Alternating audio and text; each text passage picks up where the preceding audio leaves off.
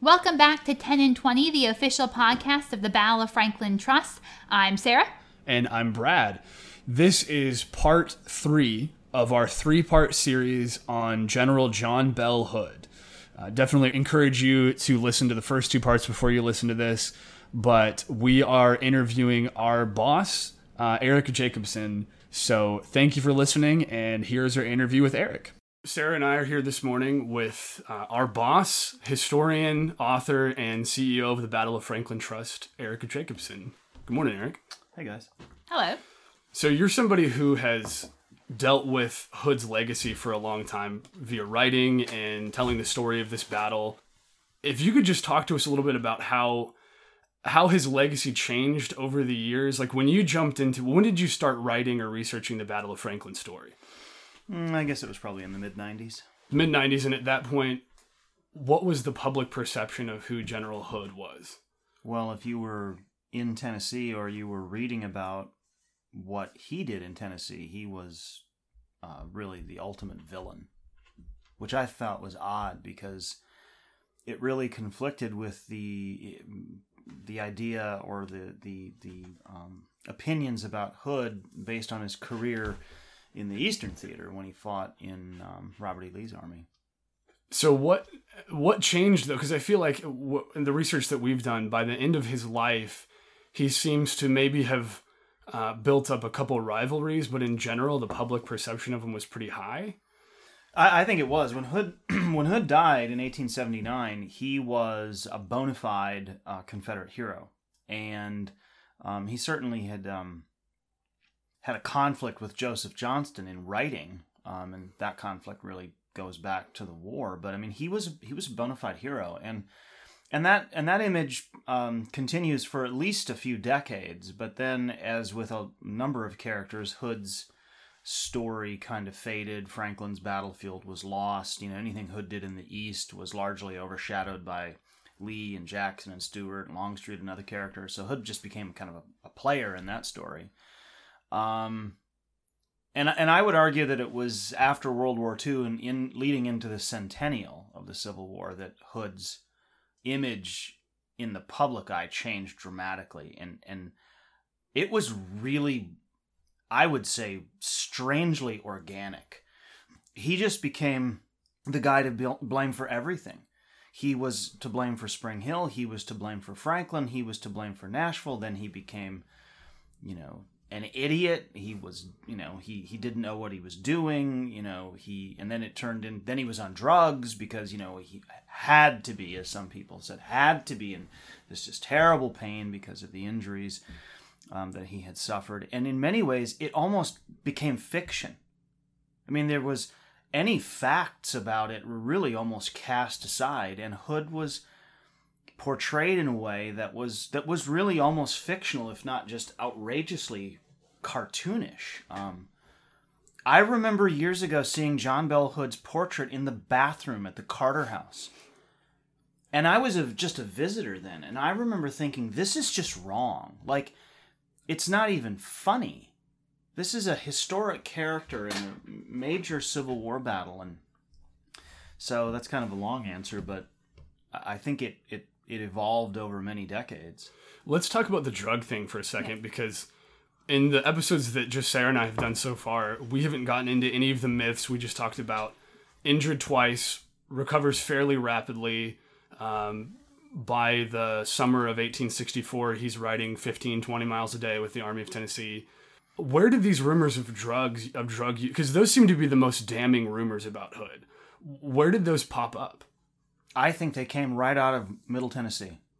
In fact, I could almost prove it. It came largely out of Murray County because it started with Spring Hill, and Spring Hill was such a mystery, and by extension, Franklin gets lumped into that. What I always found interesting is nobody accused Hood of being on drugs at Atlanta, which is further evidence that it really all sprung out of Middle Tennessee. And there was some early writings in the early 20th century in the Columbia Daily Herald that kind of hinted at something nefarious going on. But it wasn't until the 1940s, ironically in a book written about another Confederate general who also suffered an amputation, that the accusation was first lodged that Hood may have been on opiates, laudanum, and then it just took off from there. When I say organic, I mean once that seed was planted, that was the excuse. So these mistakes were made, and so it couldn't be just that he was a fool and wasn't very smart, which isn't true. But then he had to be on drugs because, again, he had lost his right leg, so he had to be in this terrible agony. Again, there's no evidence of it. But, if you say something enough, it becomes true. And people still believe it. Absolutely. I'm gonna read a couple of comments in just a moment, but before we get there, it has come to light that not only was there not evidence for it, there was evidence to the contrary. So what has been revealed over the years that has started to change? Well, actually, that's a great question. Actually, I took this perspective. When I wrote my book, there's a line I used, which I termed them, and these were the accusers, an anti-Hood cabal. Because what they were doing was they were casting an accusation without any evidence. And they were putting the burden of proof on a dead man. And he couldn't prove that he didn't do it. So I guess it was me and maybe a couple of other people like Sam Hood and even Steve Davis way back a long time ago who thought, actually, we're going to try and prove that there's no evidence. And so what we were doing was trying to disprove a negative.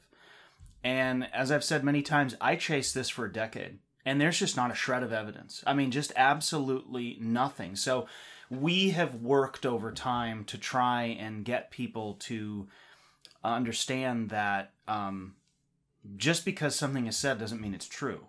If there's no evidence from a scholarly standpoint, I'm of the opinion that those kinds of things should not be repeated because they're damning actually to what the truth is. Can you talk for a moment about the medical records that were found? Before the medical records were found by Sam Hood, I guess, 4 or 5 years ago, I had a conversation with a fellow named Jack Welch, who was an MD who had written 2 great books, Medical Histories of Union and Confederate Generals. And I remember asking Jack one time what he thought of the laudanum story with Hood, and Jack said it's bunk. And I said, well, why do you think that other than the lack of evidence? He said, as a doctor, I can tell you that not everyone is the same. Everyone recovers differently. Everyone has a higher threshold of pain. And he said, more importantly, not everyone who suffers an amputation has phantom limb pain. And he said, so Hood may have just been incredibly tough. He said, was it irritating? Did it hurt during the healing process? He said, undoubtedly. But long term, he said, injuries like that tended to plague people in obvious ways. He said, there's nothing about Hood, especially post-war, that gives you any indication he has any problem other than he's missing his right leg. And Jack said, I'm convinced there was absolutely no drug abuse. And then, of course, when the papers were found, my first thought was, oh God, here we go. We're gonna find like the laudanum bottle in the chest of goodies, or there was some evidence, and actually it just reinforced our position. And more than anything, what it showed was that the doctor who cared for him, whose last name I believe was Darby, took really detailed records of Hood's recovery process after the leg amputation, and for about 8 weeks he was watching him carefully. He was administering morphine, and he was only giving it to Hood in small doses at night. And why at night? Because that's when we rest, we sleep, and our bodies recover better during that time than any other time. He never gave it to him during the day. And actually, when Hood was well enough to be moved to Richmond, that was about it. Because they knew that morphine was addictive. And contrary to popular belief, this idea that opiates like laudanum, although they may have been widely available, that doesn't mean people used it a lot. I would argue that the same people who drink too much are the same kinds who'd be grabbing laudanum. I mean, it was available, but there's a difference between usage and abuse. And like Sarah alluded to earlier, this is still like the common perception, even with books by Sam Hood, who writes under his full name Stephen Hood, books that you've written. People's opinion of Hood still seems to be of this drug addict who threw his arm, like dashed the army against the rocks, even though he had no reason to. We, with the first episode of this podcast, I posted on our Facebook pages about it, and the reception was just explosive. I mean, people were firing off about all these allegations about who Hood was. So I pulled a few of the comments that I thought, oh, good, these ought to be fun. Yeah, I'm not going to read any names, but I mean, they posted the comments in an open forum, so. This person's in response was a response to the idea that it's been proven untrue that Hood was on laudanum. Mm-hmm. And this person said, "No, it has not been proven untrue. It was proven he did not leave Dr. Darby's care addicted, yet laudanum was readily available to him after returning to duty. Trying to ride one-legged strapped to the saddle had to be excruciating. I suspect he started using it again, even though there is no real proof either way." Right. Well, right off the bat, that's someone who just wants it to be true. They have the idea in their head that it had to be, I suspect, so thus it's true. And that person's opinion will likely never change because they're not open to any new ideas. Yeah, I like that one because it sums up so clearly. I want it to be true, so it must be true. And I would suspect that this person has what we've talked about internally, has a confirmation bias. He just doesn't like Hood. And he doesn't like Hood because of what happened at Franklin. And I think those things are actually intertwined with one another. I've found that although Hood is somewhat unique because of his injuries, there's a bias against certain characters from the war. I mean, there's a bias I've heard against Braxton Bragg. There's a bias against William Sherman. I mean, for different reasons, but those biases are very entrenched. Then you look at someone like Robert E. Lee, and he's virtually untouchable. So you're saying this bias is for certain individuals as well, like in the positive. Yeah. Well, I would say although Lee's reputation has been tarnished a little bit recently, he's probably the only one who has not really roundly been attacked. I mean, even Grant is probably the greatest soldier of the war, and there are people who still believe he was a drunk, even though there's no evidence that he was anything remotely close to being a drunk. Getting drunk doesn't mean you are a drunk.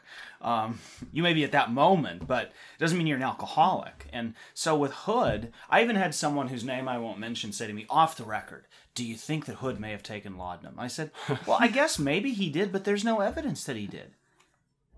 So you could ask questions about people in all sorts of ways. Well, do you think they did this? Do you think they did that? Well, anything's possible, but in history, we have to deal with facts. If you want to write fiction, then go ahead and write or read that. But this isn't fiction. What about the drug thing aside? One of the other common comments about Hood is that he was lovesick, and that this played somehow like he was like a lovesick little puppy who had no business taking back control of the army. So you know who the source for that is? Wiley Sword, right? Well, Wiley Sword, but Wiley was using someone's diary. Mary Chestnut, yeah. Mary Chestnut is like the Forrest Gump of the Confederacy. She's literally everywhere something fun or interesting is happening. She's the only source for it. And she's a source because she ran in those kind of circles. And she knew Hood, although interesting, Hood's social circles were in Richmond. The Chestnuts lived in South Carolina. So their interactions were very limited. And she knew Sally Preston, who was Hood's girlfriend for, I guess, a couple of years. But I don't think their relationship was anything other than, what a typical relationship was. He courted her. She was somewhat interested. And in the end, when the war was over, as I wrote in my book, he went to see her one last time. And she was as non-committal as she always was. And he turned around and walked away. And I don't think he ever looked back. I can't prove this, but if Hood was thinking about Sally Preston on November 29th or November 30th, 1864, then he should not have been in command. And I don't believe he was. And furthermore, there's no evidence that he was. It falls into the mentally unfit, on drugs, lovesick. I think we could boil it down to Hood should not have been an army commander. And I've been pretty open about that. But in 1864, there weren't a lot of other choices. So you agree that Hood maybe wasn't, in an ideal world, the pick to lead the Army of Tennessee? Hood never would have been in command of an army had good ones been killed and bad ones already failed. I think I described him in my book as the best of a bad lot. They're just, and sorry, Forrest and Cleburne are in no that am I? Is Yeah, that a lead? that brings Is that us to a our- leading? That's another Like, comment. yeah, that we are actually going to bring up right now. So another person said this. Nonsense. General Cleburne should have been given command after General Johnston's death at Shiloh. I think it's supposed to say Johnston. Yeah, I was reading that. I was like, that Oh, doesn't no. make any sense. I'm not sure what they're referring to. He's got the wrong Johnston. Johnston Yeah. died at Shiloh. He's referring to Johnston. Yeah, who Albert was Sidney replaced. Johnston. Yeah, So so, here's okay. a classic case of we're going to say Hood shouldn't do it, but we can't get the facts straight in Right. the argument that we're making. But then the next sentence is It's even better. Between Generals Cleburne and Forrest, we could have won the Western campaign. Right. it says JMO. So just my opinion. Yeah, just Right. my opinion. Well, here's just my opinion. So Nathan Bedford Forrest should never have been in command of anything, because A, he wasn't a West Pointer, and B, he was a cavalry commander and a raider, really. So you might as well have put Jeb Stuart in command of Lee's army had something happened to Lee. It's just, to me, that's just nonsensical. Cleburne, although I would argue one of the best field commanders that ever served the Confederacy, in the summer of 1864, he was a division commander. He had never even commanded a corps. In fact, Cleburne never did command a corps except once, temporarily at Jonesboro, and that was a big epic failure. He didn't do a good job at all. And when William Hardee, who was a corps commander, was asked who would he suggest be promoted to fill the position that Hood's ascension to command had created, because Hood was a corps commander. So when Hood moved up, there was this circular that went around, and Hardee was asked. And Hardee was Cleburne's best friend. Cleburne had been a best man at Hardee's wedding. And you know who Hardee said should take the position? He didn't say Cleburne. He said Frank Cheatham, who ends up being the corps commander. Now, why does Hardee say that? I don't know. Maybe he was trying to protect Cleburne, or, gasp, he didn't think Cleburne should be corps commander. Maybe that's exactly what it is, but this is what we deal with in history. One of the other allegations against Hood is that he was just brutal to his men, and he like kind of wantonly allowed their destruction when he didn't have any reason to. One other comment we had was, I've read and I've heard others say that he was horribly brutal to the people under his command, and that he had absolutely zero compassion for the conditions his soldiers endured. Thus, it is my understanding that his soldiers hated him. That is probably the most egregious opinion about Hood, which is that his men hated him. He mistreated them. In fact, someone once said that he ordered the attack at Franklin as some sort of punishment. He just purposely threw them in, particularly Cleburne's division. Well, that's just not true. I mean, Cleburne's division ends up where it does at Franklin because that was the order of battle. It just was, when you've got one division after another stacked up, that's just where Cleburne ended up. In hindsight, if I were ordering the attack, that's where I would want Cleburne. He's the best commander on the field and had some of the best troops. Hood was wildly respected and, in fact, beloved by his Texans, who he had served with, had led in the East, and actually led them at Chickamauga, because Hood gets sent west with Longstreet in the fall of 63, and so that's where he's wounded. Was he as beloved as a corps commander and as an army commander? No. But did they hate him? No. Did a few guys hate him? Yeah, probably. Sam Foster in Granbury's brigade wrote some pretty scathing things about the wails of the orphans and the widows will haunt Hood forever or something like that. And Foster was at Franklin. He saw the chaos and the loss, and so I can understand why he felt that way. But the men did not feel that way as a whole. In fact, I would argue that in some ways the men were sort of ambivalent about Hood. Interesting. I think that how Hood was viewed is often juxtaposed against how the Army felt about Joseph Johnston, which really makes me chuckle because people talk about how much the men loved Joseph Johnston. Well, the men loved George McClellan too, and they were crying when he left because they probably realized they were going to have to fight. And when Johnston was relieved and Hood came into command, these guys knew that things were going to be different. So I just think it's just not a fair analysis. And Hood as a person, the best perspective through which to view Hood as a human being is post-war. His work, his family life, his involvement in charities, like raising money for widows and amputees, tells you something about who he really was. So I just think that's unfair. If you could sum up in just a sentence or two what you think Hood's appropriate legacy should be, could you do that? I think John Bell Hood is one of a handful of men who ascended to high level of command, who gave everything. They gave and did everything they could for the cause. They believed in this idea of Southern independence. He failed. Ultimately, every single Confederate officer failed, including Robert E. Lee. They all lost. Hood, gave an arm and a leg, if you will. And after the war, he signed his amnesty request. And I don't think Hood really did look back, other than, he seemed to be prompted to respond after Johnston wrote his book, but that's quite a few sentences. I think he was like a lot of men. He was brave, he believed in it, and he did what he could. And when the war was over, he accepted its fate. That's probably why I feel that his place in history should be corrected, because he was among these men who didn't look back. The South had lost, and it was time to move on. Well, do you have any other questions, Sarah? No. Anything else you'd like to add? No, we should do it again sometime. We should. Yeah. I mean, Hood's story is central to Franklin's story. I think how Hood was viewed was why Franklin was so denigrated and virtually lost, because the story was one that didn't really interest people. It never should have happened. It was this big sort of almost like mass murder inflicted by this crazy person. Well, who cares about that? Well, as we saw, not a lot of people did. And I think that getting Hood just properly balanced, where it's not a defense of him, but it's not an attack on him. He's just a player. He's probably the major player here.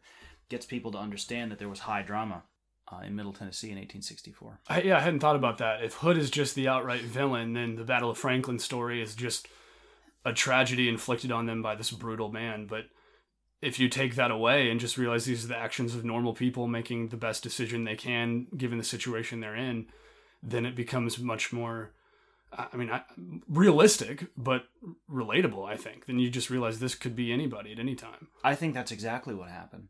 I think that Hood believed, no doubt, that Hood believed this was his last chance to destroy John Schofield's army. That's why he attacked. That is the only reason that he attacked. It wasn't punishment. It wasn't recklessness. It wasn't, this rage.